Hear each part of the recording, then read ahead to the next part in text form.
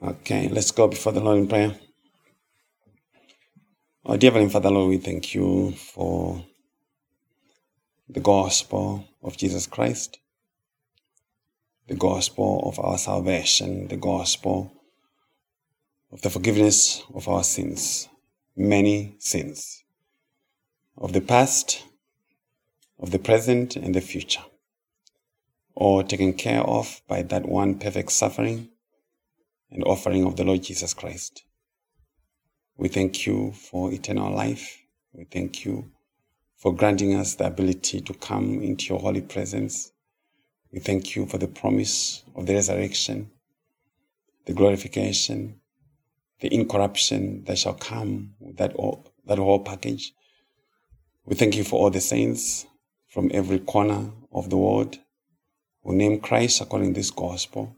We pray for them. We pray for our brothers and sisters who are battling all manners issues of life.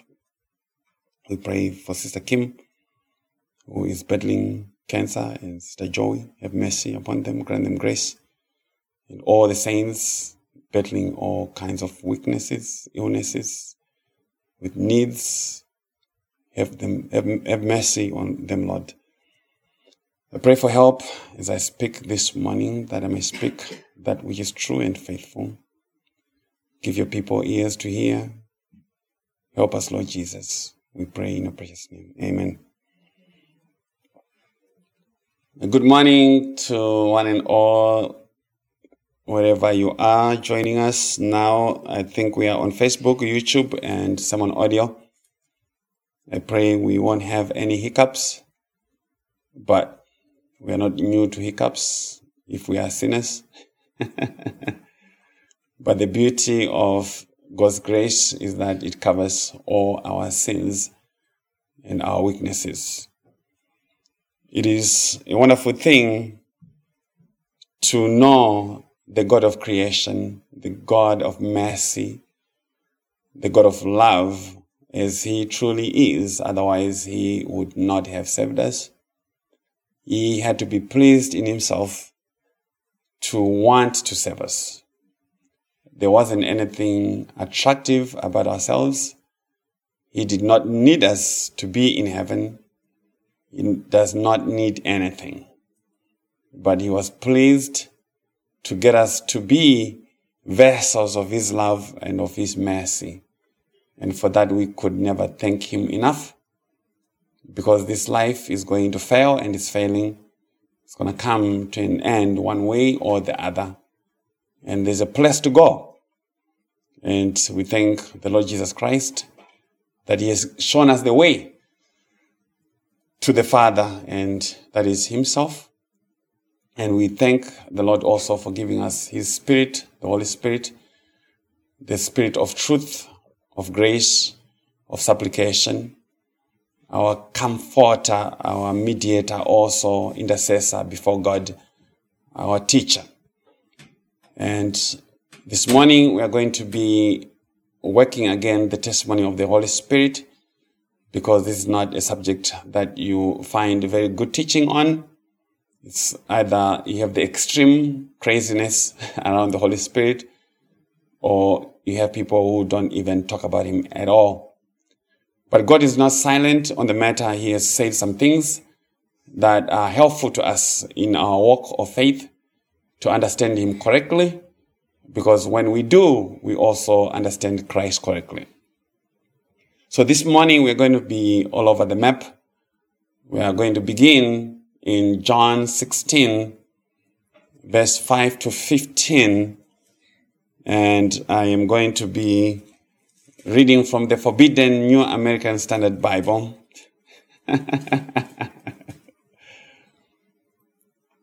John 16, 5 to 15. And whilst I'm at this, I'm grateful to all the brothers and sisters who pray for me. I need a lot of prayer, as always. So don't stop praying. I don't have to tell you what's going on, but pray. But now I'm going to him who sent me, and none of you asked me, where are you going? But because I've said these things to you, sorrow has filled your heart. But I tell you the truth, it is to your advantage that I go away.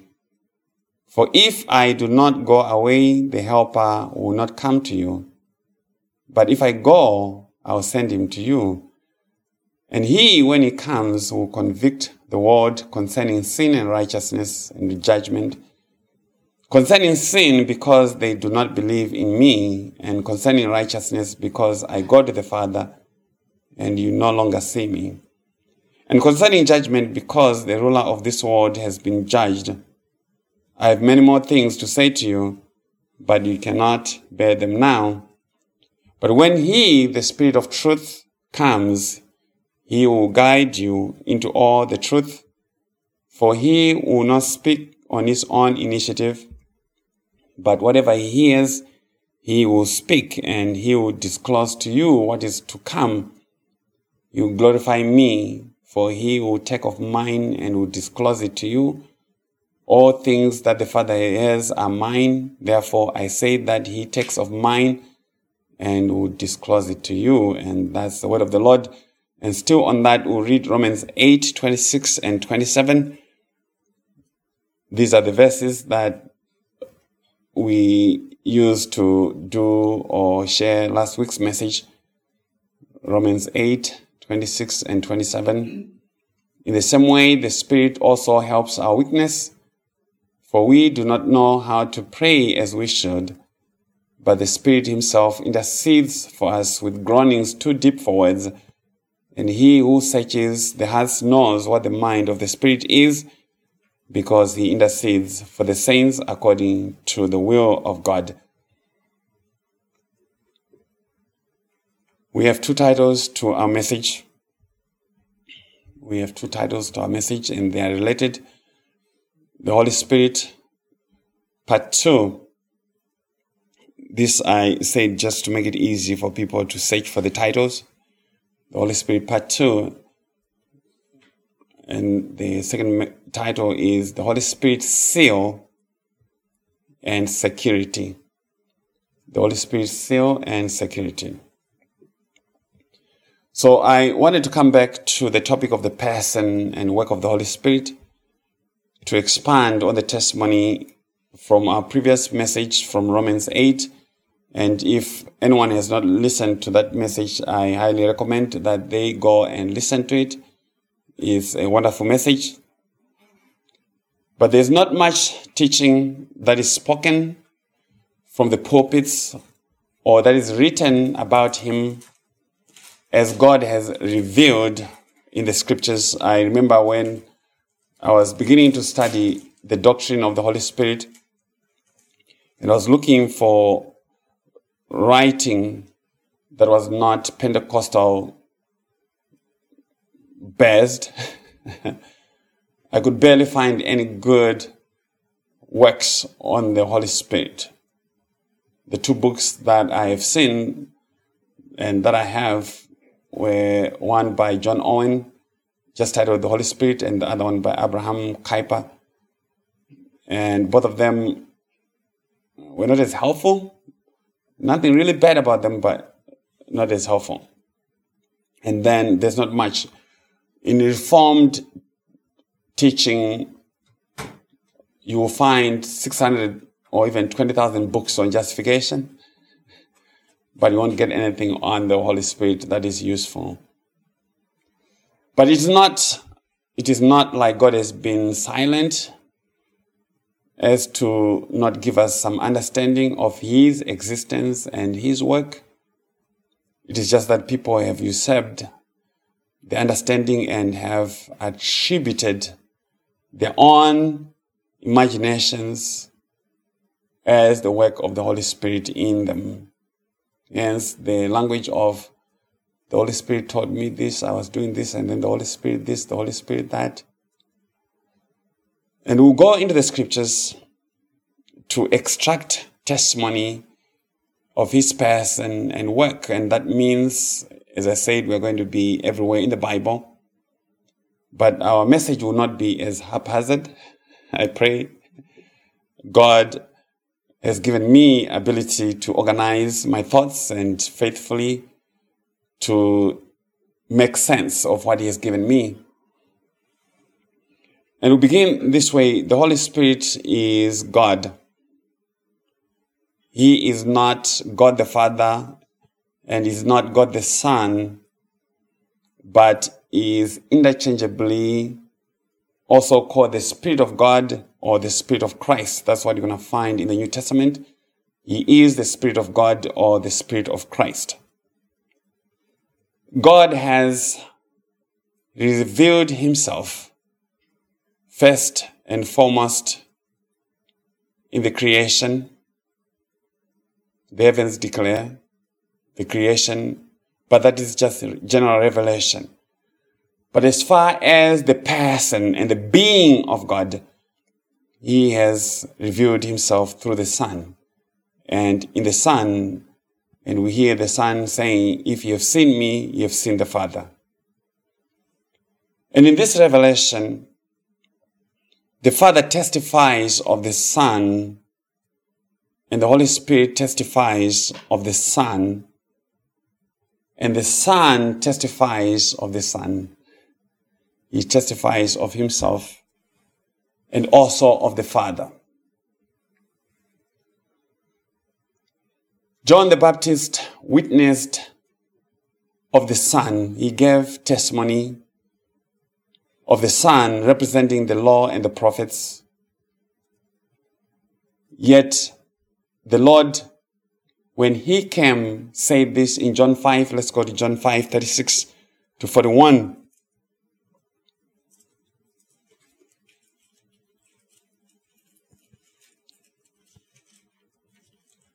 John chapter 5, 36 to 41. He said, but the testimony which I have is greater than the testimony of John. The testimony that I bring is greater than what the law and the prophets give. For the works which the Father has given me to accomplish, the very works that I do testify about me, that the Father has sent me. The works that I do, they testify my origin. And the Father who sent me, verse 37, he has testified of me. Ye have neither heard his voice at any time, nor seen his form. You do not have his word abiding in you, for you do not believe him whom he sent. So Jesus is saying, the testimony of salvation is believing in Christ. He says to the Jews, you do not have his word abiding in you, and the reason is, for you do not believe in me. It's not because you're doing all these crazy things, your morality is bad, you're not being obedient enough. That's not how God measures the matter of salvation. He says, this is the definitive way to know. You believe in me. And he says to them, verse 39, you search the scriptures because you think that in them you have eternal life. It is these that testify about me. It is they that testify of me. You study the scriptures diligently. You have all the Greek translations, Hebrew translations, Latin. You have all these things. You know the grammar and all that. And Jesus says that's not profitable. Everything's said and done. It comes down to just me. Okay, your labor, if it does not bring me to me, is not fruitful. And you're unwilling to come to me so that you may have life. Come to me that you may have life. And guess what? I do not receive glory from men. I don't care about your opinion. I don't care what you decide or not decide, think or do not think about me. It adds nothing and it removes nothing from me. This is the Jesus of Jesus. Not the Jesus that is being preached, who is desperate to save people who don't want to be saved. That Jesus is not the Jesus of the Bible. So it is impossible to read the scriptures and not come to the persuasion that God has revealed himself in these three persons, the Father, Son, and the Holy Spirit, and yet all as one God, co-equal and co-eternal, but revealed in the different economies of our salvation, in the different work of our salvation, in the unfolding chain of our salvation, the Father electing and giving his daughter, as it were, the bride, to the Son, that is the church. And the Son coming and redeeming, beautifying her with his own righteousness, and the Holy Spirit calling her, teaching, comforting her, and helping her in a journey to the marriage ceremony and bringing her to the Son. That is how the scriptures reveal our God, God the Father, Son, and the Holy Spirit in their work. So it is also impossible to not see the distinction between the Father, Son, and the Holy Spirit in the way in which they have been presented to us in the scriptures. And yet, some mock this distinction as creating three gods and prefer to have the Son as both the Father and the Holy Spirit. And that would be modalism. This would be the crowd of T.D. Jakes and company.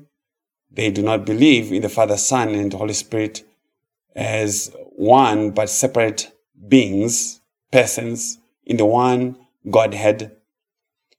Or some, not being able to reconcile God's truth, who deny the deity of the Son and make him just a created, exalted angel, glorified angel. Some even say he is the twin of the devil, but he is the good one of the two. But that will not hold up to a faithful scrutiny of the scriptures. It will leave us with an incomplete story and denial of very important doctrines that are attributed to the different members of the Godhead. Even in the matter of the creation, when you go to Genesis 1, you're going to hear of God creating from nothing.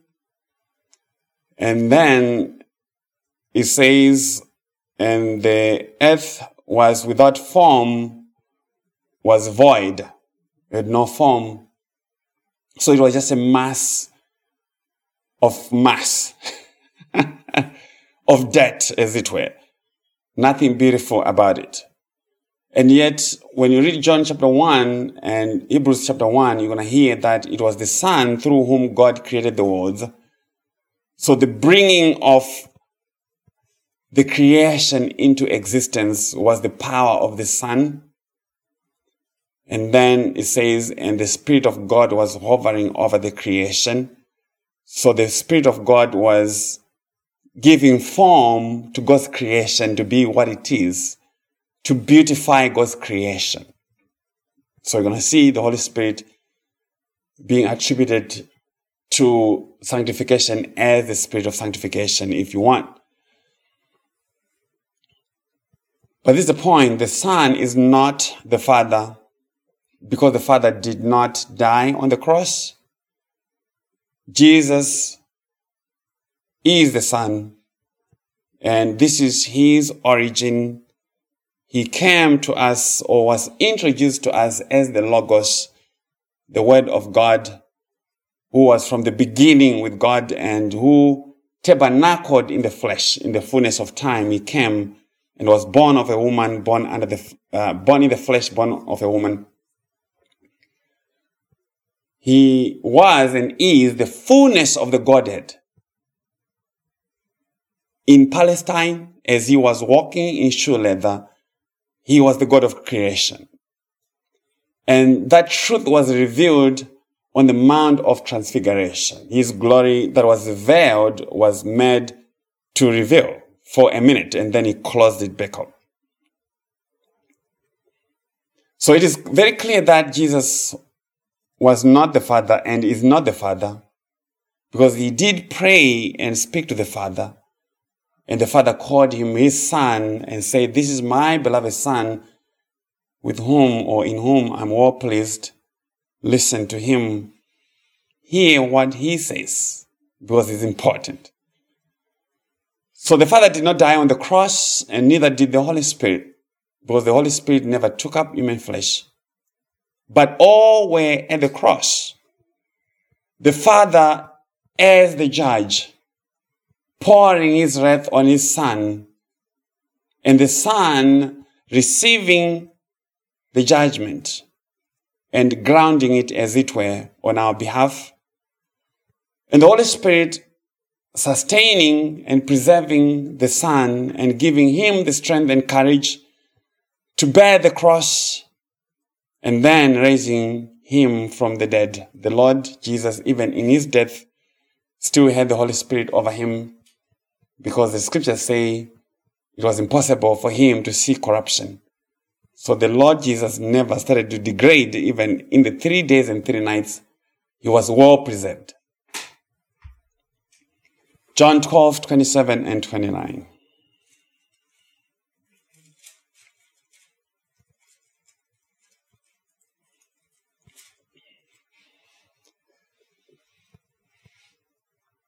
The Lord said, "Now my soul has become troubled. My soul is troubled. And what shall I say? Father, save me from this hour. But for this purpose I came to this hour. Father, glorify your name." Then a voice came out of heaven. "I have both glorified it and will glorify it again."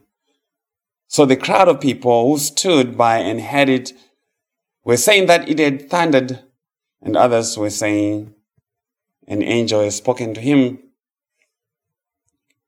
Jesus addressed God as his Father in multiple sections of the New Testament, of the Gospels. And this not in a creative sense, but in an ontological, in a God way, in a relational sense. The book of John is a Christocentric revelation of the Triune God. It's Christ-centered revelation of God. So much of the conversation revolves around the Father and the Son. The Father sending the Son, revealing himself in and through the Son, and the Son coming to do the will of him who sent him, but with the Holy Spirit in the background, but anticipated in the teaching of the Samaritan woman at the well and the water that wells up to eternal life. In John chapter 4, Jesus is beginning to make some allusions to the Holy Spirit, to say he is there, he's coming, just keep paying attention. I'm going to unfold the understanding. So, as the book of John progresses from John 4 to John 7, we're going to hear this in John 7:37 and 39. John 7:37 to 39. Now, on the last day, the great day of the feast, that was the Feast of Tabernacles, Jesus stood and cried out, saying, "If anyone is thirsty, let him come to me and drink. He who believes in me, as the scripture said, from his innermost being will flow rivers of living water." Verse 39, "But this he spoke of the Spirit, whom those who believed in him were to receive, for the Spirit was not yet given, because Jesus was not yet glorified. The Holy Spirit in his fullness was in Christ Jesus. He came when Jesus was baptized, but had not yet been given to indwell believers as a permanent possession until Jesus had been glorified, which was a reference to his death on the cross. The Holy Spirit exerted more power in his operations with the Lord Jesus, but for us, it is according to the measure of grace given us by God.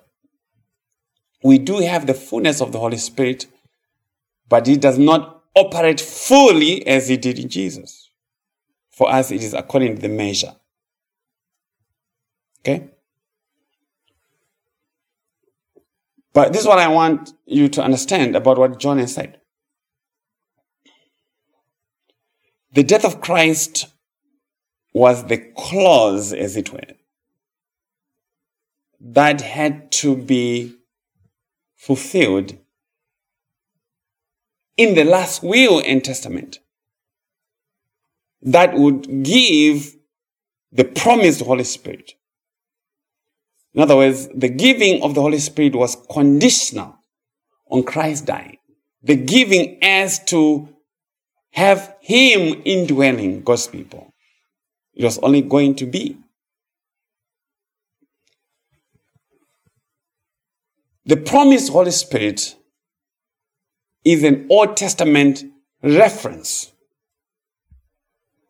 to the teaching of Ezekiel. I think it's Ezekiel 36. To Jeremiah 31. I'll put my spirit in them. That's looking to the future. The book of Joel and other places. He was the promised Spirit, but conditional on Jesus coming and dying. Okay. We're going to pick up on that thought a little later in the teaching. But I want to speak a little also to the matter in John 12 that Jesus said, the matter of hearing but not understanding. Hear this again to the same verses that we read earlier, John 12, beginning at verse 28. Verse 28 and 29. Jesus said, Father, glorify your name. Then a voice came out of heaven saying, I have both glorified it and will glorify it again. But this is what the people who were with Jesus had. Verse 29. So the crowd of people who stood by and heard it were saying that it had thundered. Others were saying the angel has spoken to him. An angel has spoken to him. God spoke very clear words because John recorded them. But the crowd concluded that it had thundered, summer rain. And others said, an angel had spoken to him. They surely had something, but did not get the understanding of what was said, the words that were spoken.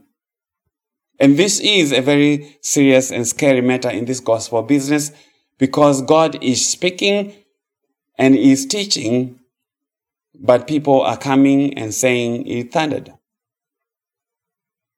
They are hearing, but they are not hearing with understanding. They are not hearing with understanding.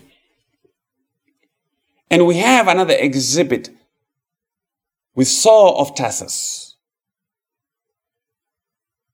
Apostle Paul, before he was converted, was Saul. He was devoted to the law, and he was trying so hard to extinguish the gospel, to destroy the testimony of Christ. And so he was on one of these journeys on the Damascus road, seeking Christians that he may bring them bound to Jerusalem to be persecuted, even to be killed.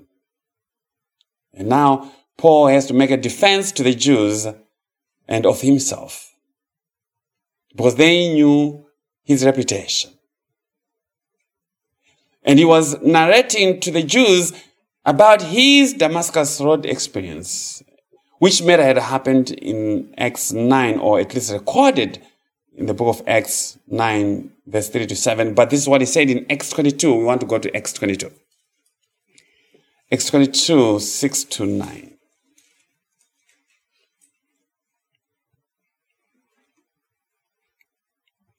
But it happened that as I was on my way, approaching Damascus about noontime, a very bright light suddenly flashed from heaven all around me, and I fell to the ground and heard a voice saying to me, Saul, Saul, why are you persecuting me? And I answered, Who are you, Lord? And he said to me, I am Jesus the Nazarene, whom you are persecuting. And those who were with me saw the light, to be sure, but did not understand the voice of the one who was speaking to me. Those who saw the light, but they did not understand the voice of Christ who was speaking. Many this morning are seated in many places of worship who are hearing thunder. The preacher has a lot of thunder. The man of God has power. Okay? He's breathing hard into the microphone with a lot of power. Seemingly seeing some light, but they're not understanding the gospel arguments. You have to begin to think about these things. Use the mind that God has given you. And you know them because they cannot let go of the law. They cannot let go of the law.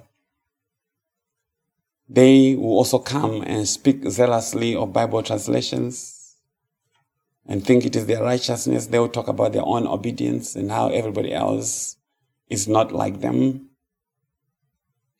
They do not know something, that the flesh profits nothing. The words of Jesus. The flesh, the efforts of the flesh profit nothing as far as God is concerned. So what is happening? What is the matter? The matter is that God has not opened their understanding to receive the truth, to see the truth of Christ in its simplicity. The truth of Christ is not that complicated. They are still blinded. And may God help us to hear his teaching, because it is needful. We have done a message titled The Abishag Dilemma, or Abishag something. It's a very good message that develops these arguments even further. It's a very good message. Abishag. I like the name. I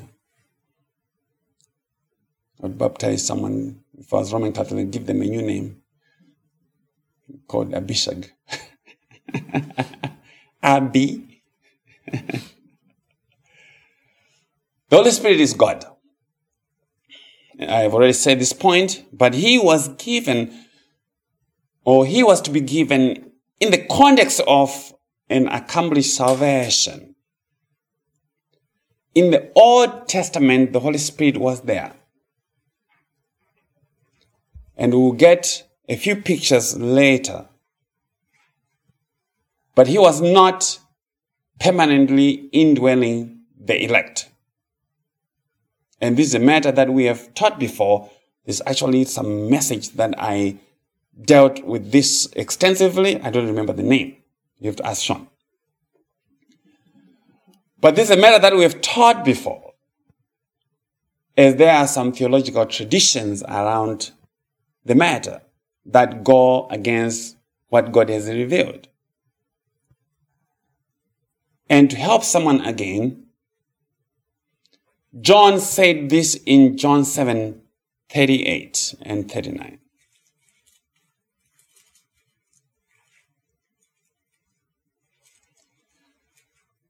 He who believes in me, as the scripture said, from his innermost being will flow rivers of living water. Will is looking forward to a particular time. But this he spoke of the Spirit whom those who believed in him were to receive, for the Spirit was not yet given because Jesus was not yet glorified. The giving of the Holy Spirit as a permanent possession was conditioned on the death of Christ, his resurrection, and ascension to the Father as a new covenant blessing. John 16, 5-15.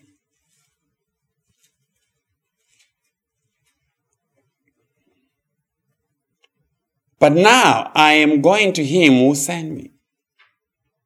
And none of you asked me, where are you going? But because I have said these things to you, sorrow has filled your heart. But I tell you the truth. I tell you the truth. It is to your advantage that I go away. For if I do not go away to the Father, the Helper will not come to you. But if I go, I will send him to you. If I go, I will send him to you. He will mediate my presence in you and to you and will teach you and will bring all things to remembrance. And that is undeniable if John was telling the truth. Otherwise, he would not have made that commentary by Jesus. Jesus said, if I do not go to the Father, then you won't have the Holy Spirit. I have to go. In the Old Testament, the Holy Spirit would inspire a work, a writing. All scripture is God-breathed. When you read the Psalms and all these things, they were writing under the influence of the Holy Spirit, under the inspiration of the Holy Spirit. But afterwards, he would leave, as happened with Saul. Hence, David, knowing this to have happened to Saul, would write and say in Psalm 51:11, on account of his sin with Bathsheba, do not cast me away from your presence and do not take your Holy Spirit from me, because that's how things used to happen. The Holy Spirit was not permanently indwelling. Otherwise, the New Testament would not have presented us this matter the way that John wrote it. And this in keeping with the unfolding reality of the gospel, that the Son would come, take up human flesh, and accomplish all matters of salvation, of righteousness, fulfilling the law, justifying his people, establishing the new covenant in his blood. The Holy Spirit was given to mediate the things of Christ in the new covenant. That is where he has a permanent dwelling place amongst God's people. In the New Testament, the Holy Spirit does not come in and then leave a person. Once he comes, he has come to stay. Yes, he will be grieved because of our sin, but he is not going anywhere. He is not leaving. So, it is impossible to have the Holy Spirit and have demon possession. It's not going to happen. They cannot share the same space. The New Testament says this about the Holy Spirit indwelling in 2 Corinthians 1.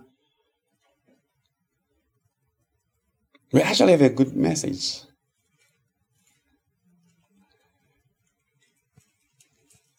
Second Corinthians 1, 21 and 22. Paul says, now he who establishes us with you in Christ and anointed us is God, who also sealed us and gave us the Spirit in our hearts as a pledge, who anointed us. The anointing is not some personal attribute of power that causes one to have great exploits in some profession, in some occupation, but is a description of Holy Spirit possession. And that means all who are born again are anointed of God. Everyone who is in Christ is anointed. They have the same anointing because they have the same Spirit. Many do well in many professions who do not have the Holy Spirit. A lot of unbelievers do well, very successfully. They have a lot of money. They rise in life to the highest places that life can take you. Money, power, influence can take you, but still do not have the anointing. But God has sealed us and gave us the redeemed, the Spirit in our hearts as a pledge, as a guarantee. A guarantee of what? Of all the promises that are yes and amen in Christ. If you read the previous verse 20 of 1 Corinthians 1, that's what he's talking about, that all the promises of God are yes and amen in Christ. And now God has given us His Spirit as a seal, as a pledge, a guarantee of those promises. Ephesians 1, 13 and 14.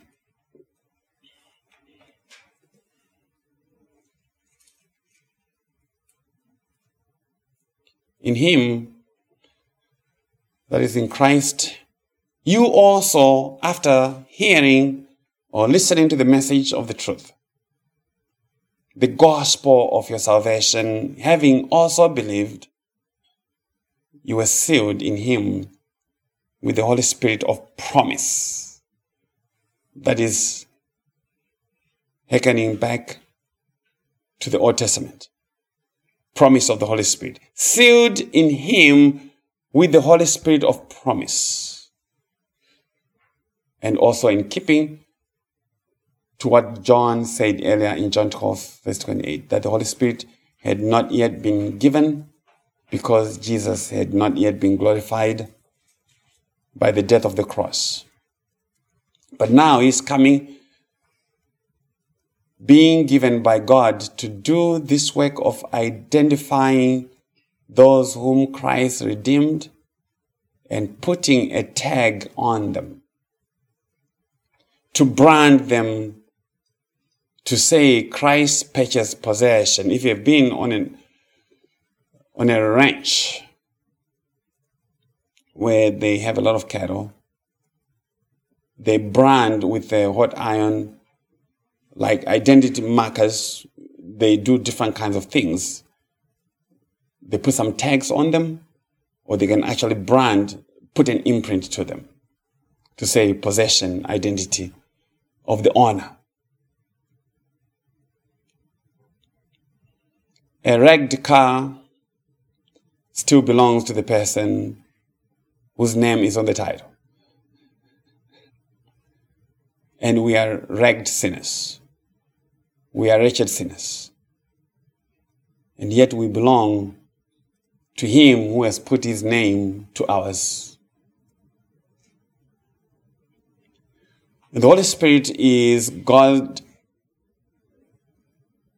or Christ putting a tag of possession to say this one belongs to me. Okay? We're going to develop this matter because it's very important. It's very wonderful. The Holy Spirit, in being given, is God putting a mark of possession to say this one is mine. But what else has He been given Or why else has he been given? Verse 14, still in Ephesians 1, verse 14. Who is given as a pledge of our inheritance with a view to the redemption of God's own possession, to the praise of his glory. The Holy Spirit indwelling is given as God's pledge, down payment, to say, I have a permanent interest in this person. I have an enduring interest, and I am pledging to them their inheritance in Christ, which is defined in this context as a view to their redemption, the redemption of God's own possession. The redemption here is not speaking to the removal of sin guilt that has already been done by the cross, but is speaking to the final deliverance from sin, from the presence of sin through glorification by the resurrection. So there is the redemption by the blood of Christ, which was the setting free from sin and condemnation, which is justification, and then the redemption of the body, which is the making of the new man in power, the incorruptible man, according to 1 Corinthians 15.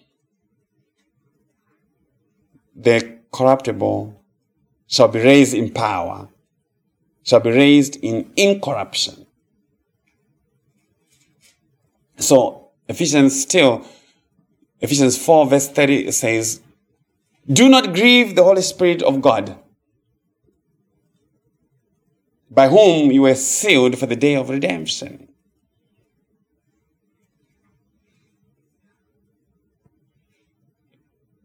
Do not grieve him because he's not leaving your house.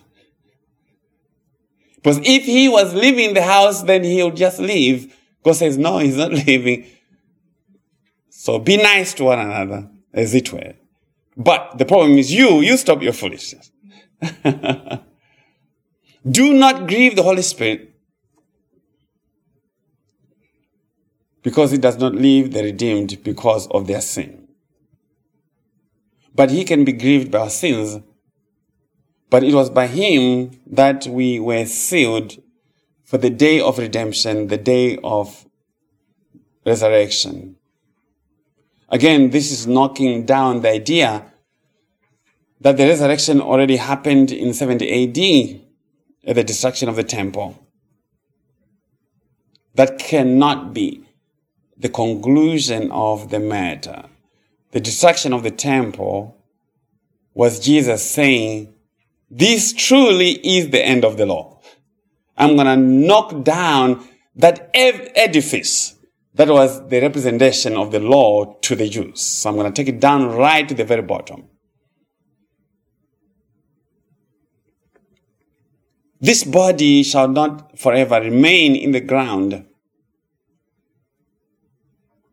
It shall be reconstituted again in power to be exactly as the body that Jesus has. Because we are being conformed, we shall be conformed to his sinlessness according to his flesh. We will have the same body as Jesus has. Incorruptible.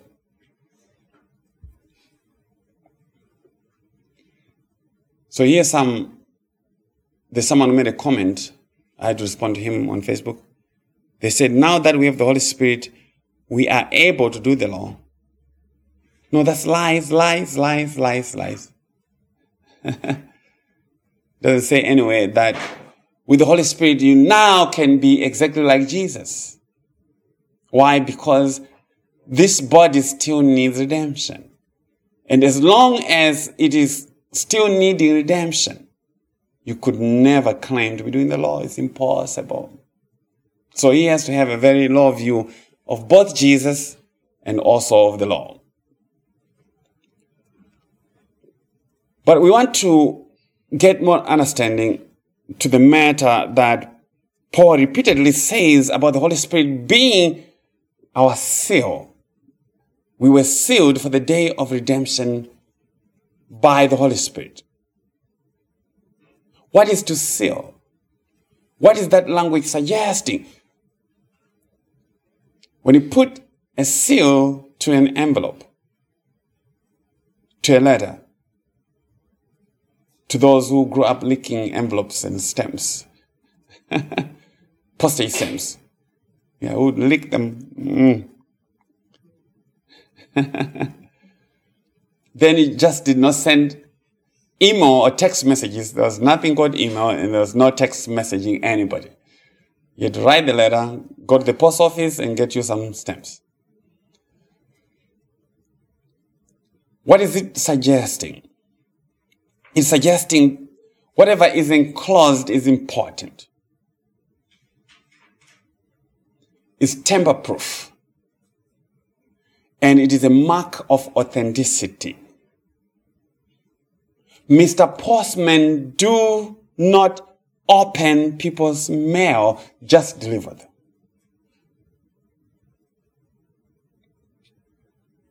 And this is what I read online for a more precise definition of a seal. A seal is a device for making an impression in wax, clay, paper, or some other medium, including an embossment on paper, and is also the impression thus made. So you have the thing that makes the seal and the impression, they're both seals. The original purpose was to authenticate a document or to prevent interference with the package or envelope by applying a seal which had to be broken to open the container. So it could only be broken by the one to whom the letter was addressed. Okay? And God knows this language because He means to communicate something bigger and greater. William Webster Dictionary does have several definitions of the noun seal that are also very instructive and proper to give us understanding. This is what William Webster says. A seal is something that confirms, ratifies, or makes secure. Guarantee, assurance. A device with a cut or raised emblem or symbol or word used especially to certify a signature or authenticate a document. Something that's secure, such as a wax seal on a document, which they used to do back in the day. A closure that must be broken to be opened, and that thus reveals tampering. So you have made a closure, and if anyone attempts to open it, then you would know there was some tampering that went on. And the dictionary says a tight and perfect closure to prevent the passage of water or gas so as to prevent loss. So when you have a pipe and you're connecting pieces together, you put a seal in between, just make sure that nothing comes out. And God says He has given the Holy Spirit as a seal. God's seal. Christ's seal of what He owns. The Holy Spirit seal, indwelling, confirms God's interest and permanent possession of you. He is for authenticating the truth of your salvation and your security in it. That you are tamper-proof. And that to say salvation cannot be lost. Because it will take someone, or it will need to take someone with greater power than that of God to break the seal of the Holy Spirit. Someone greater than God has to come and undo what God has done by the giving of the Holy Spirit. The Holy Spirit is God's signature on all the redeemed. He is God's signature. That's how God signs. He has given His Spirit as the signature. Let us hear if anyone was ever able to break the seal of God, because it's very important. Let's go to Revelation 5.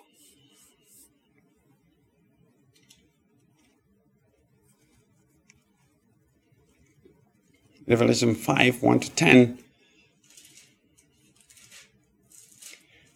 It's Apostle John at the island, or on the island of Patmos, and he has this vision. John says, I saw in the right hand of him who sat on the throne a book written inside and on the back, sealed up with 7 seals. And I saw a strong angel proclaiming with a loud voice, who is worthy to open the book and to break its seals? And no one in heaven or on the earth or under the earth was able to open the book or to look into it. No one was found able to unseal that which God had sealed. The redeemed were all sealed first in election in the book of life. That's where your salvation began. Sealed in Christ and cannot be unsealed by death, by sin, by the devil, by themselves, by hunger, by nakedness. Because John says, and no one was found in heaven, on earth, or under the earth who was able to open the book. Because you have to break the seals to open the book. And that's saying also, salvation cannot be lost. Because you have to find someone who is able to unseal it to your detriment. Verse 4, then I began to weep greatly because no one was found worthy to open the book or to look into it. So someone has to be worthy.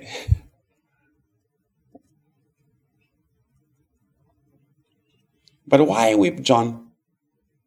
Because in the book that was sealed were all the promises of God that are yes and amen in Christ. And they must be unsealed by Him who is qualified. The promises were made in Christ, so only Christ is qualified to open the book. Verse 5. And one of the elders said to me, the elder knew something about the gospel. Stop weeping, son. Stop weeping. Behold, the Lion that is from the tribe of Judah, the root of David, has overcome so as to open the book and its 7 seals. People are weeping because they know not the truth. They don't know this matter. They don't understand it. At this point, John was weeping because he did not understand it. The elder had to come and say, stop weeping. It's okay. Stop weeping. I have some good news. And the good news is that the Lion that is from the tribe of Judah, the root of David, has overcome by his death and resurrection and is therefore qualified. That is your only hope, my friends. Not that you have overcome, but that He has overcome. He has overcome. That's our only hope. He has overcome. Therefore, it is well. Stop your weeping. Verse 6, still in Revelation. And I saw between the throne with the 4 living creatures and the elders and Lamb standing as if slain, having 7 horns and 7 eyes, which are the 7 spirits of God sent out into all the earth. The Lamb that's standing is Christ, as if slain. That's the crucified Christ. 7 horns, that's power. Perfect power, omnipotent power. 7 eyes, that's perfect vision. That's omniscience. He knows all things.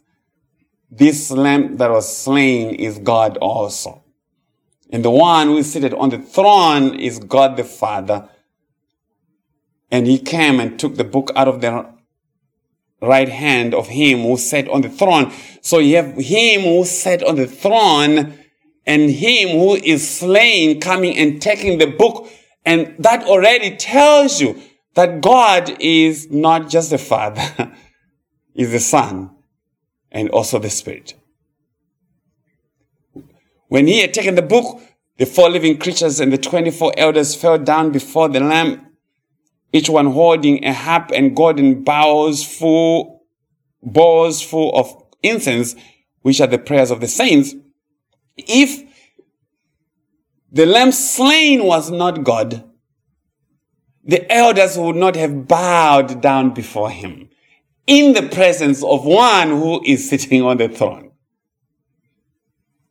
And they sang a new song saying, "Worthy are you to take the book and to break its seals, for you were slain," that's the reason why he's worthy, "and purchased for God with your blood men from every tribe and tongue and people and nation." He's worthy. He overcame, and he is worthy. And he is God. It's very clear from this teaching. Only the Lamb that was slain is qualified by his blood to break the seals and give God's inheritance to his people, and also claim his possession, of which the Holy Spirit was the down payment. And John says, "You have made them to be a kingdom and priests to our God, and they will reign upon the earth." So Christ alone qualified. And he has sealed us with his Spirit, and we cannot be unsealed. We cannot be tampered with. The devil has no password to unseal us. Now, let's develop more the matter of sealing. We see the seal being used in the Old Testament by Haman, and then later Mordecai in the book of Esther and other places where we shall not go for lack of time. Like 1 Kings 21, Jezebel, Ahab, and Naboth over the matter of the vineyards. I am itching to go and preach the gospel from there one day. When I read it, I was like, I'll come here. But this is where we'll go. Let's go to Esther 8. Esther 8, beginning at verse 1 to 8.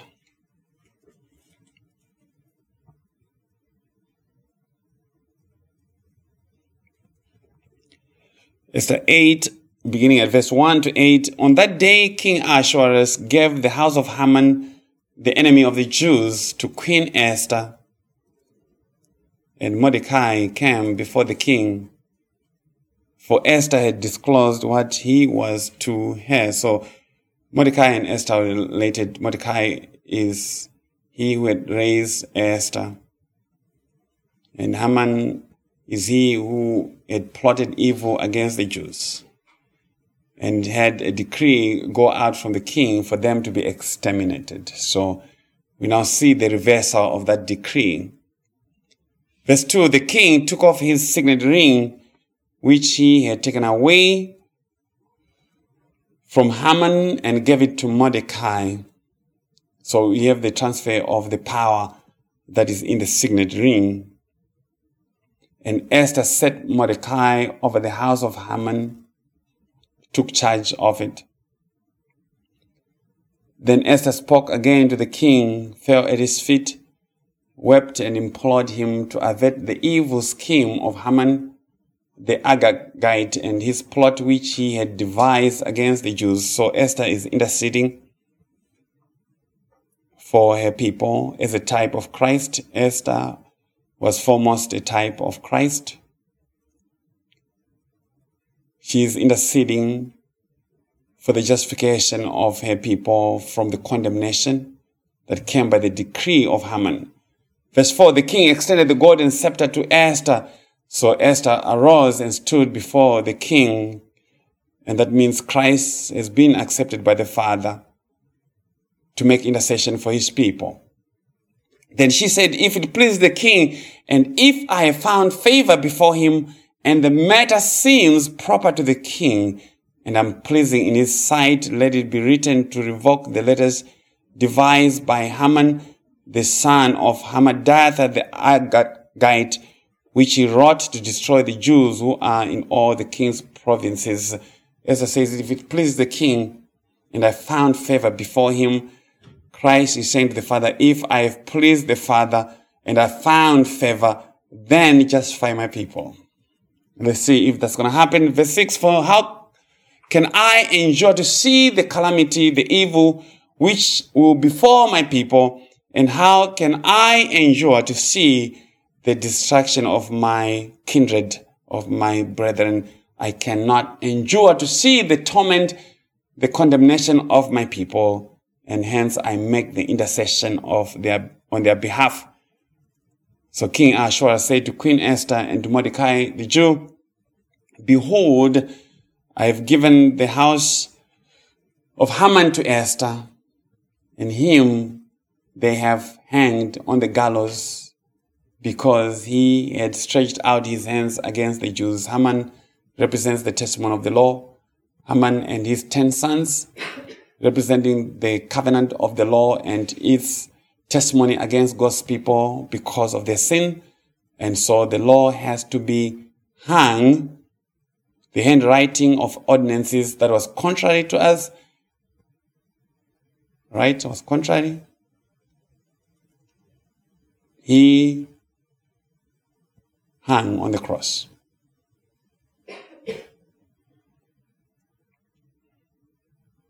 Now, verse 8.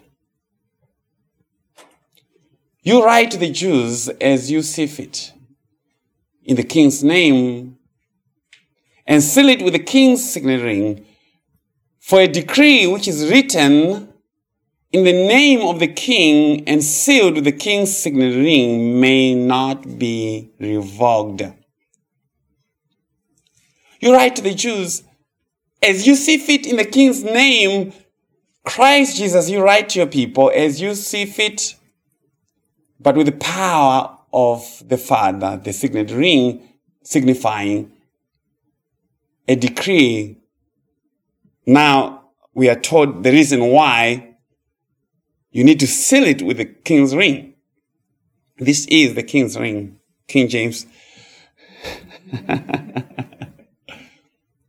For a decree which is written in the name of the king and sealed with the king's signet ring may not be set aside, may not be changed. The decree of salvation, of your justification, was written in the name of the king and sealed with his signet ring, even the blood of Christ, and cannot be revoked or set aside. People who say salvation can be lost and stuff, they're just saying they don't know what they're talking about. They just need to sit down, give them something to drink, and something to eat. Give them a hug too. Let's hear this testimony again. Daniel 6. Let's go to Daniel 6, 16 to 17.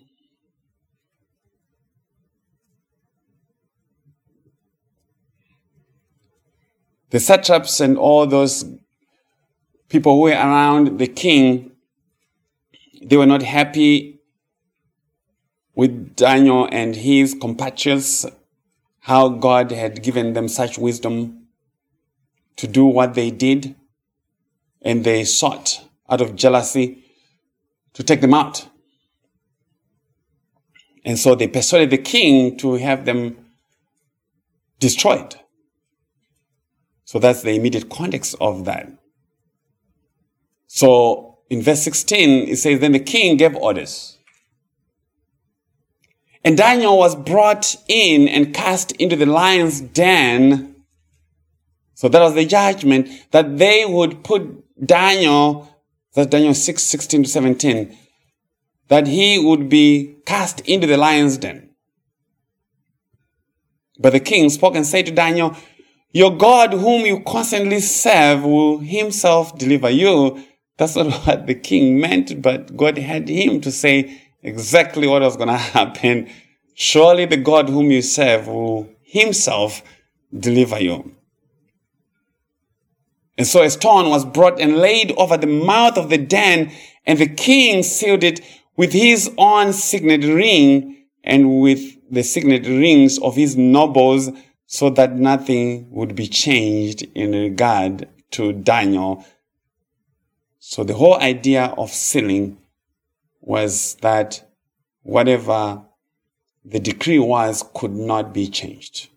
That's the idea of sealing in this context. But Daniel is the picture of the Lord Jesus. So he has to be put in the lion's den to be destroyed, but his God recovered him, he delivered him. And even when the Lord Jesus Christ was buried, the instruction was given to seal his tomb so that he would not escape. Right? So that was the fulfillment of this. They went and sealed his tomb, but he still came through. Okay? You can't use duct tape to keep Jesus in the grave. So a stone was brought and laid over the mouth of the den. And if you're thinking, that's actually the law. Okay? So we have extended messages on this. Go look for them. We have given time to explain more of these things and tied them to the gospel. But this is the understanding of the sealing by the Holy Spirit in the matter of our salvation. And the idea being that it is irrevocable. It is irreversible because of who has established it. The Holy Spirit, as it were, is God's imprint of his signet ring on his people, and saying the decree of salvation, even the promises of salvation, cannot be set aside for the redeemed, no matter what happens, no matter what they go through. And I could expand more on this, but we have other things to say. So we'll switch gears, but still on the topic of the Holy Spirit. The Holy Spirit is God's agent of revelation of Christ to those whom God redeemed. He is the agent of revelation. He is the one who calls the elect to Christ.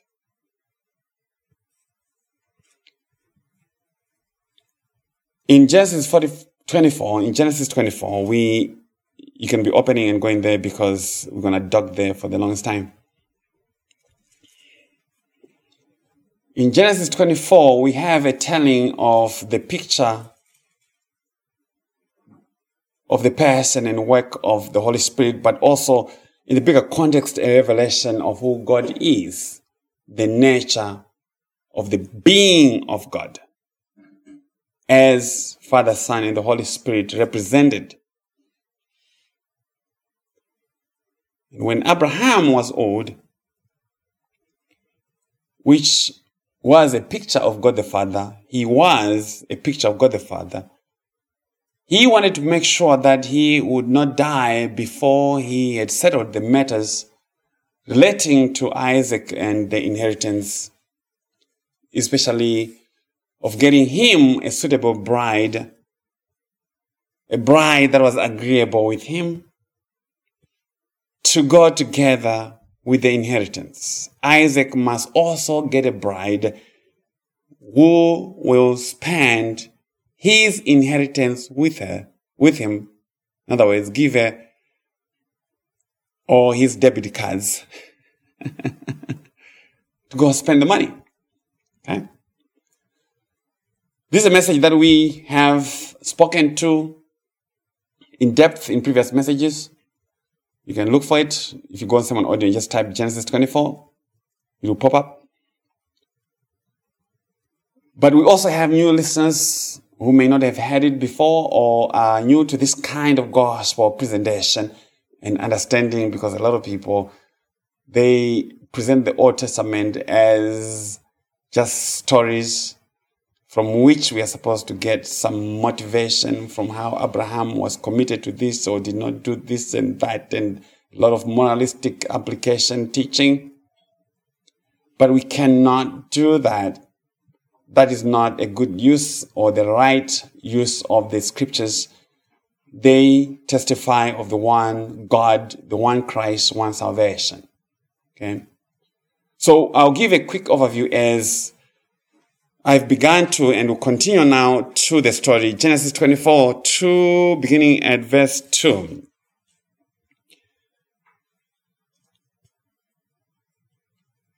So verse 1 has told us that Abraham was old. Abraham said to his servant, the elders of his household, who had charge of all that he owned, please place your hand under my thigh, and I'll make you swear by the Lord, the God of heaven and the God of earth, that you shall not take a wife for my son from the daughters of the Canaanites among whom I live, but you go to my country and to my relatives or to my people and take a wife for my son Isaac. So Abraham is old, as I said, a picture of God the Father, as I said, right? And he had his oldest faithful servant, Eliezer of Damascus, who was in charge of all things Abraham. He was in charge of everything. Pay attention to those two things. He was the oldest of the servants, and he was in charge of all things Abraham. He was the accountant. He knew everything about Abraham's business.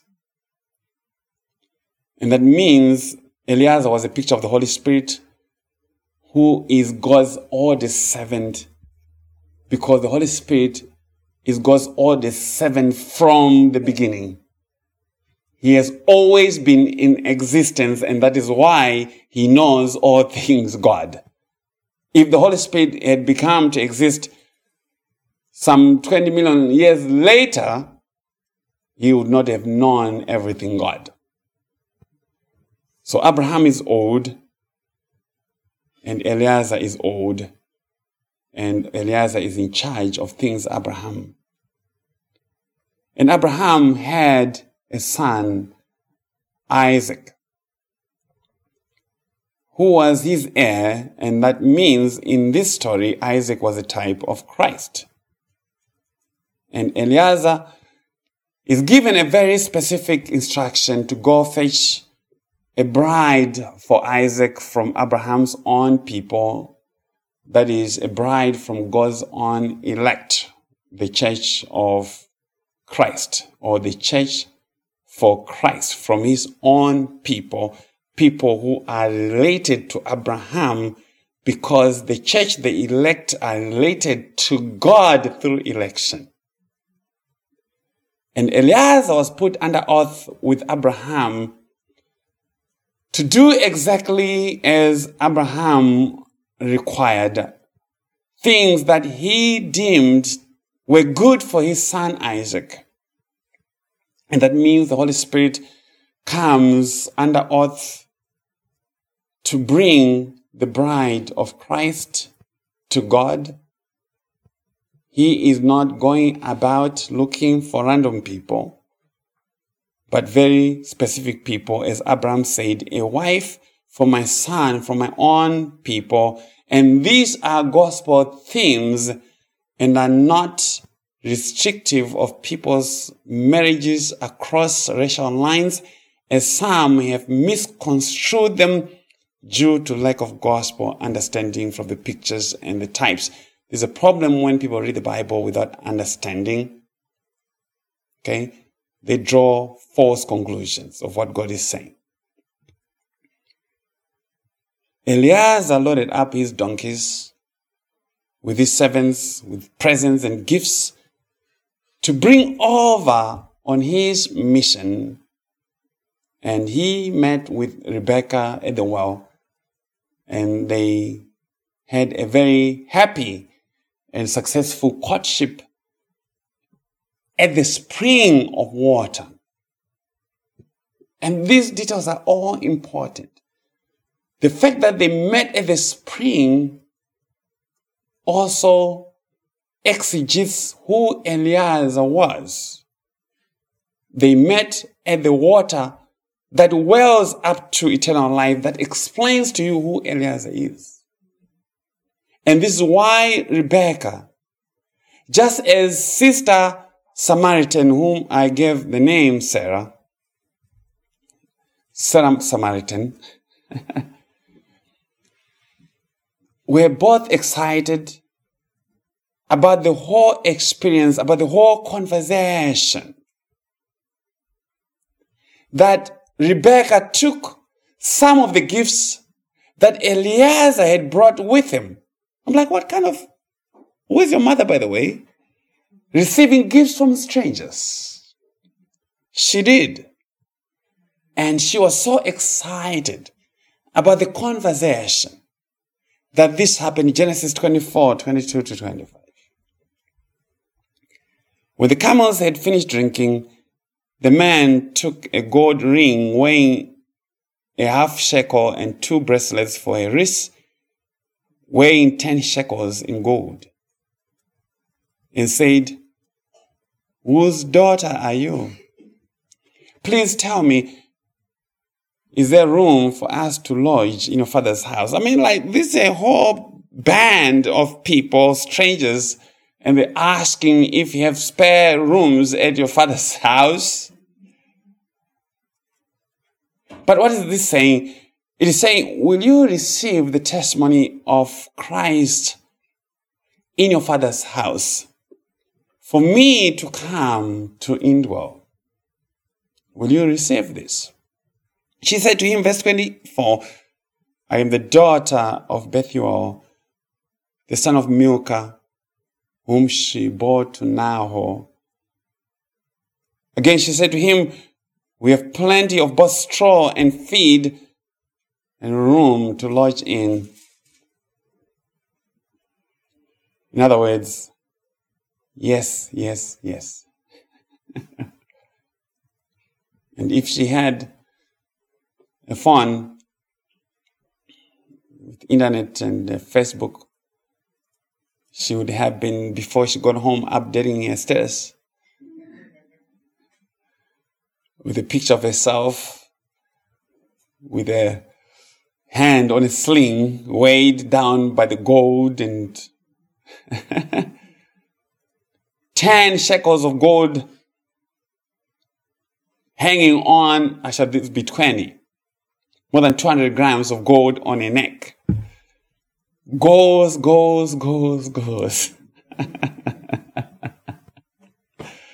She had to update her Facebook status. There's no way, not in this time, she would have updated it. Taken a picture. So Rebekah ran and told her folks about the whole matter, and they too were excited. They received a testimony. Genesis 24, 28 to 41. Then the girl ran and told her mother's household about these things. Now Rebekah had a brother whose name was Laban, and Laban ran outside the man at the spring.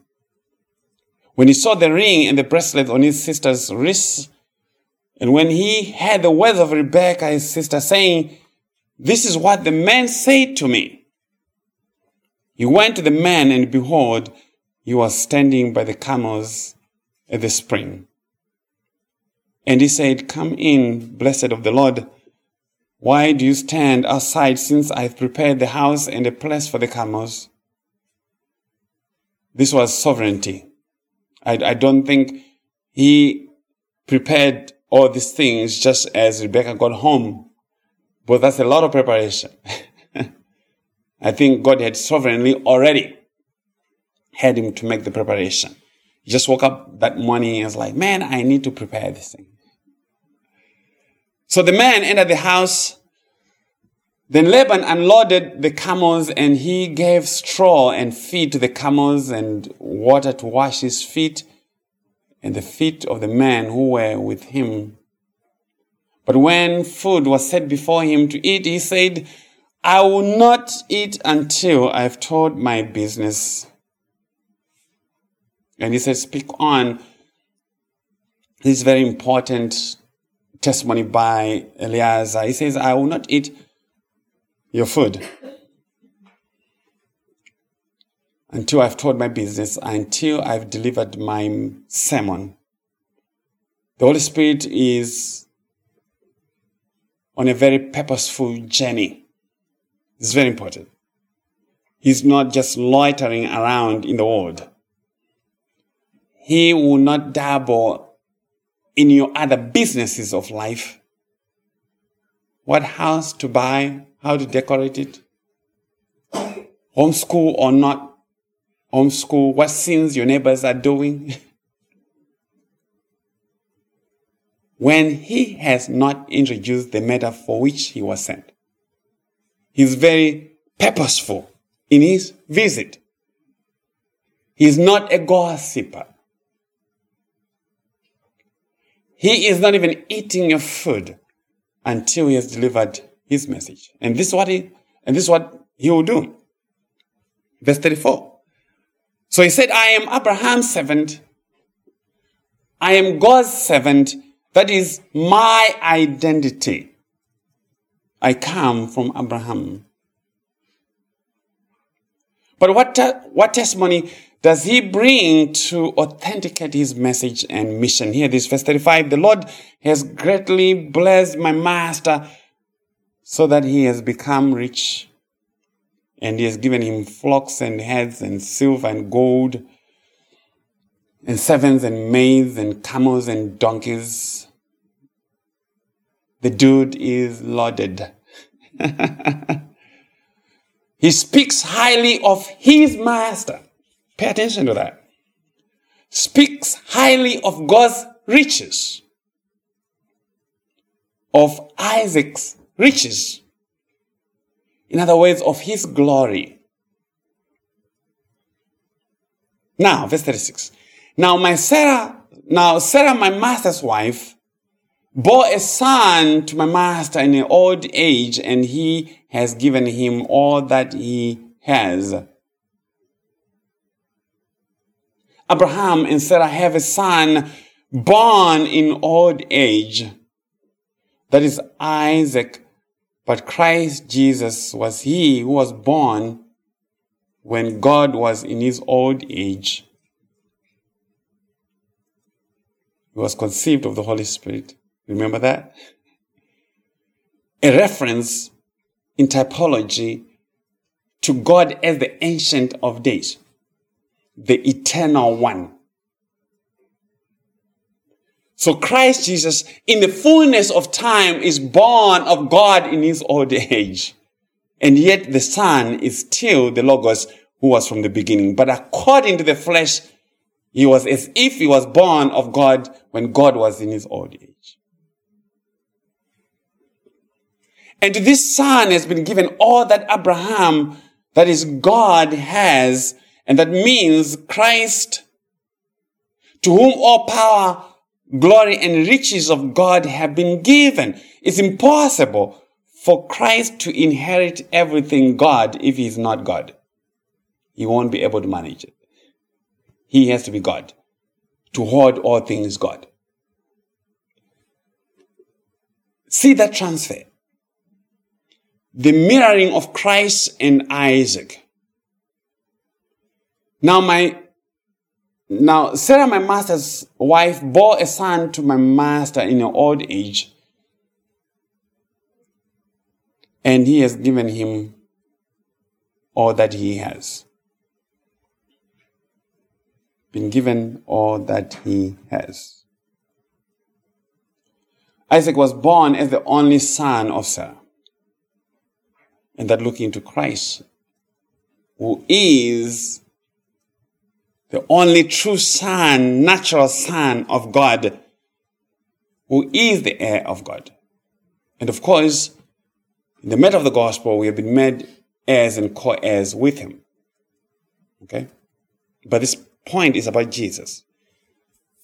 But Eliezer continued this presentation and said, verse 37, my master made me swear, in other words, put me under an oath, the Holy Spirit, under oath from God to make sure that this is done.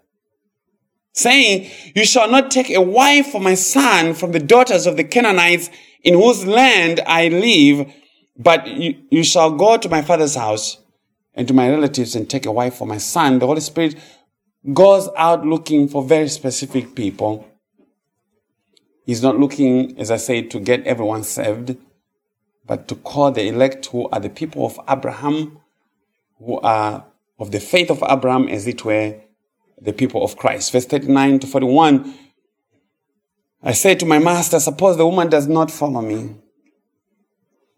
He said to me, the Lord before whom I have walked will send his angel with you to make your journey successful. You prosper your journey, and you will take a wife for my son from my relatives and from my father's house. Then you will be free from my oath when you come to my relatives, and if they do not give it to you, you'll be free from my oath. So Eliezer, to the manner of man, says, okay, what if the girl refuses to come? Abraham says, you'll be set free from the oath. The success of the mission, even though it has some hypothetical question from Eliezer about its success, we will nevertheless succeed because God says of the angel that would accompany him, and that means the Lord Jesus Christ is the angel who ensures your salvation, your coming. You are coming. You are coming.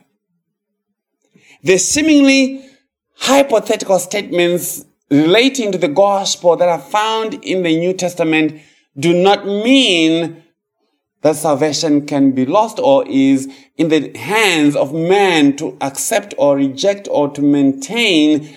Statements like the one who endures to the end will be saved is not saying you're making it to the end by your own endurance. It's just a statement of fact that all those that are redeemed will make it to the end. He will see to it, because the angel of the Lord will make sure that they make it to the end. But only at the conclusion of the matter will Eliezer be released from this oath until he has recovered to God all that were given to Christ. And that means the Holy Spirit's oath is released after the bringing of all who belong to Christ. And God is saying to us, this is serious business on his part, on the Son, and even on the Holy Spirit. They have to look for everyone that belongs to Christ in the nightclub, wherever they can be found. He will get them. He'll get them. Genesis 24:42 to 44. So I came today to the spring and said, oh Lord, the God of my master Abraham, if now you will make my journey on which I go successful, behold, I'm standing by the spring, and may it be that the maiden who comes out to draw and to whom I say, please let me drink a little from your jar. And she will say to me, you drink and I'll draw for your camels also. Let her be the woman whom the Lord has appointed for my master's son, the woman that I'll ask for water at the well. If she says, "Oh, here it is, you can drink from my jar," then that's the one. And this is the meeting at the well. And the joy, the receiving of Eleazar by the whole family of Rebekah has anticipations. I like the word proleptic of Jesus meeting with the Samaritan woman at the well. Because Jesus is at the well with the Holy Spirit is there too. And Jesus says, "Give me a drink." Yeah, give me something to drink. And the woman says, "Well, what's up with that? You being a Jew, why are you asking a Samaritan like myself, a lowly woman, despised woman, to give you water to drink?" Because the Samaritans were despised by the Jews. And Jesus turns the conversation around and says, "Well, if you knew who it is who is asking you for water to drink, you would have asked him to give you water that springs to eternal life." I'm like, so who's thirsty here? Jesus is masterful at the dating game. He asked for something that he alone could give. He did not mean the actual physical water, even though he drank the water. Actually, there's no record that he actually drank the water. He just used it. Probably did drink because they were on a journey, humanly speaking, but in the matter of conversation, the woman cannot be the one to give water to Jesus because Jesus is the giver of the Holy Spirit. So Jesus turned the conversation around and says, "You actually are the one who needs water." And the woman, in her confusion, she's like, "I see that you do not have anything to use to fetch the water." So she's reasoning at the flesh level. Yeah. And then she begins to try and figure Jesus out to order him and says, "Well, we got this well from our father Jacob. Are you greater than our father Jacob?" Yeah. And Jesus, of course, says, "Anyone who keeps drinking from this will keep coming and drinking."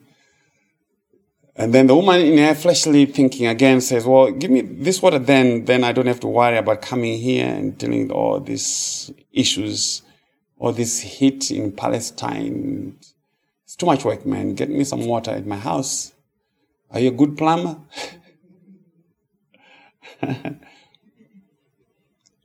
Jesus says, "Well, let's finish this conversation quick. Go call your husband." And she says, "I have no husband." And Jesus says, "Well, this matter you have spoken the truth. You have spoken well. But I have some other information about you. You've had 5 husbands, and the one that you have is not your husband. This you have spoken well." The woman is shocked, like, Jesus, stop getting into my business now. That's too personal. You're getting too much into my inbox. Let's talk theology. Let's talk about Bible translations, King James Version versus New American Standard. What do you think? You Jews say salvation is from the Jews, but it's in Jerusalem. But our fathers used to worship in this mountain here, Mount Gerizim. What do you say to that? She's trying to change the conversation, Jesus says, "Well, true worship is not about location. It's not real estate business. It's not in this place or that place. The Father is seeking those who worship him in spirit and truth." Yeah? God is seeking those who worship him in truth and spirit. In truth, who is Christ as defined in John. He is the truth. He is the way, the truth, and the life. So the truth is Christ.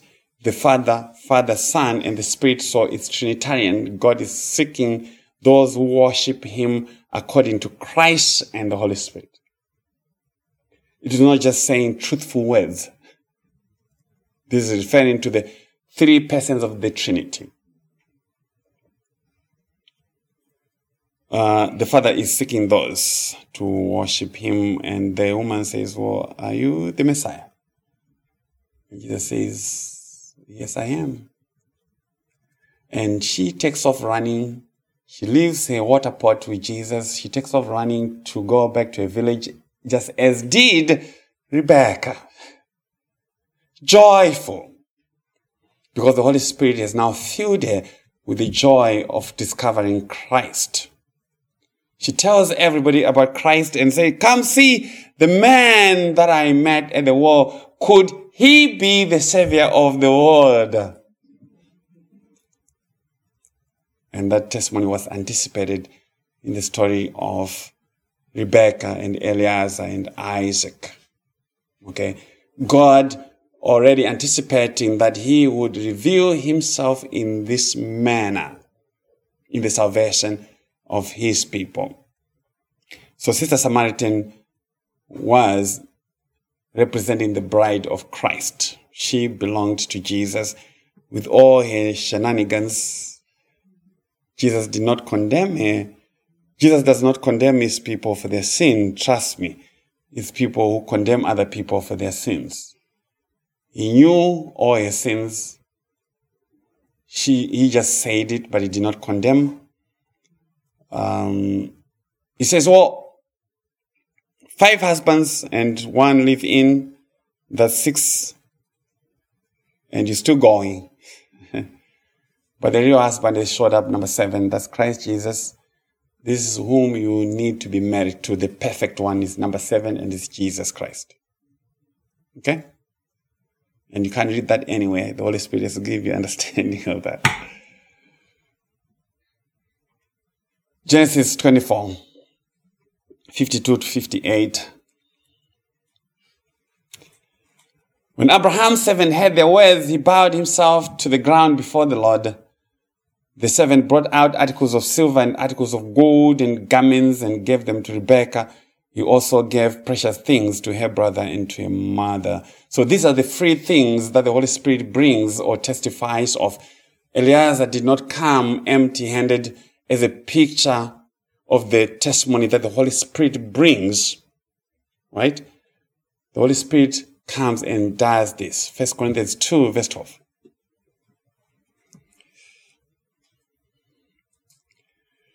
Now we have received not the spirit of the world, but the Spirit who is from God,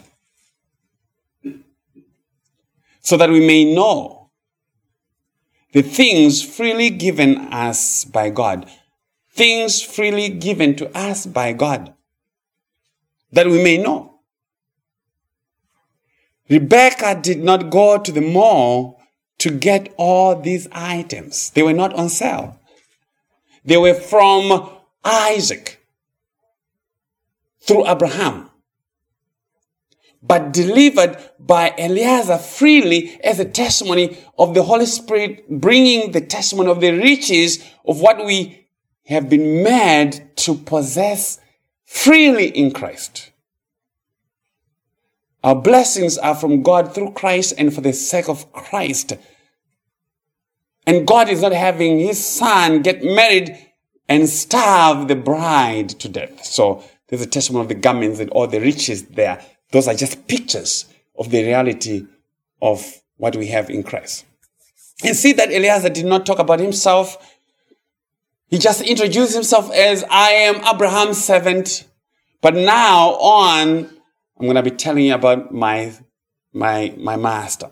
He does not talk about himself. John 16, 12 to 15. We are almost getting close to getting done. I told you I had been given a lot of things to talk about. John 16. It's very important, this about the Holy Spirit. The Lord said, I have many more things to say to you, but you cannot bear them now. You cannot understand them. with your own fleshly mind. But when He, the Spirit of truth, comes, He will guide you into all the truth, for He will not speak on His own initiative, but whatever He hears, He will speak and He will disclose to you what is to come. Verse 14, He will glorify me. The Holy Spirit glorifies Christ, for He will take of mine and will disclose it to you. The Holy Spirit speaks of the things of Christ to His people. All things that the Father has are mine. This is Isaac saying, all the things given that Abraham, my father, has are mine. Therefore, I say that He takes of mine and will disclose it to you. Eliezer came and disclosed to Rebekah the things that were of Abraham and yet were of Isaac. Okay? The Holy Spirit does not talk about the Holy Spirit as His message. He talks about the work, the riches, the accomplishments of Christ, and He has no self-esteem issues as to go see Dr. Phil. Where the Holy Spirit is, you hear more of Jesus, and where there's no gospel, there's no Holy Spirit and there's no Jesus. When you hear the Holy Spirit, the Holy Spirit that and that is saying there's no gospel. Okay, we're almost done. Isaac was revealed to Rebekah through the testimony of Eliezer. Eliezer was the intercessor, bringing the knowledge and truth about Isaac, his riches and glory, as the Holy Spirit intercedes in revealing the truth of Christ to us. Verse 54 of Genesis 24. Then he and the men who were with him ate and drank and spent the night. When they arose in the morning, he said, "Send me away to my master." But a brother and a mother said, "Let the girl stay with us a few days. Say 10, afterward she may go." And he said to them, "Do not delay me, since the Lord has prospered my way. Send me away that I may go to my master." Eliezer says, "I must go and give a report speedily to my master, if you would let me go." Verse 57, and they said, "We will call the girl and consult her wishes." Why? Because salvation is not a transaction that is done for anyone by their parents. It is an individual conversation experience in the time that God would dispatch Eliezer with a message about Christ, about Isaac. It's an individual experience, individual communication. Verse 58, then they called Rebekah and said to her, "Will you go with this man?" Will you go with this man? I think that was the title of one of our old messages. Will you go with this man? And she said, "I will go." That's some crazy girl right there. And that is the simplicity of the call in the light of what was presented about Isaac, about Christ. She is basing her decision on what was presented to her about Isaac, based on what God has revealed about this man, Christ Jesus. God says, "Will you go with this man whom you have never seen? Will you go with this man, with this testimony, to a man that you have never seen?" Rebekah had no picture of Isaac, printed or posted digital picture on social media either. She had to go by faith alone, trusting what she had heard from the testimony of Eliezer, who mediated the presence of both Abraham and Isaac. And she said in response, "Yes, I'll go. And if you should go, that is the only way to go." Yes, I'll go. Hanging only on the thread of this testimony of Christ as God has revealed him through the teaching of the Holy Spirit. That's the only way to go. You don't need to carry any works with that. what has been presented about Christ is enough for you to live in this life and to live this life by way of death. And so we'll conclude this way. And that by way of recap. I still had more things to say. But we'll pack it here and say, this is the unfolding of the identity of God as Father, Son, and Holy Spirit, and revealing himself in the giving of the bride to Isaac and Christ Jesus.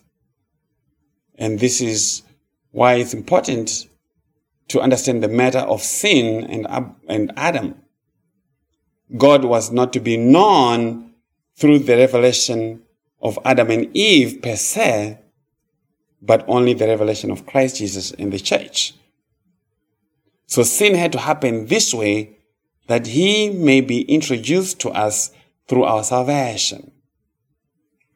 And that to say God cannot be known apart from the gospel, apart from the redemption of his people, apart from being given in marriage to Christ, and apart from Eliezer, the Holy Spirit bringing this knowledge to us. And the Holy Spirit has been given to reveal to us those things that have been freely given to the saints. He comes and affirms our sonship, our being heirs and co-heirs with Christ. He is the spirit of adoption. And we see the adoption of Rebekah here as a picture of the church. A church that was chosen and known of God as Abraham had already chosen a bride for his son, Isaac, from among his people. And this Holy Spirit has been given as a seal, as a down payment, a guarantee of our future redemption. And that means our eternal security. And he is saying we are secure. We cannot be tampered with. We cannot be interfered with. We cannot be unsealed as to be lost again to sin and death, because we have not the power to do it, and none other than Christ is able to do it. And the one who is able to do it is unwilling to do it.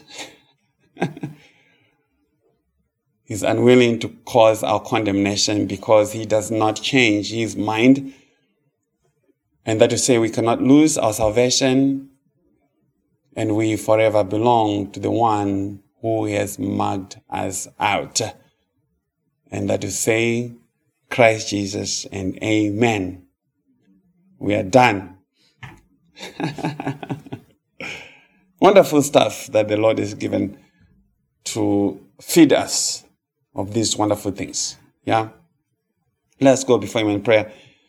Oh, Heavenly Father, Lord, we thank you for these many wonderful, beautiful words of the Lord Jesus Christ.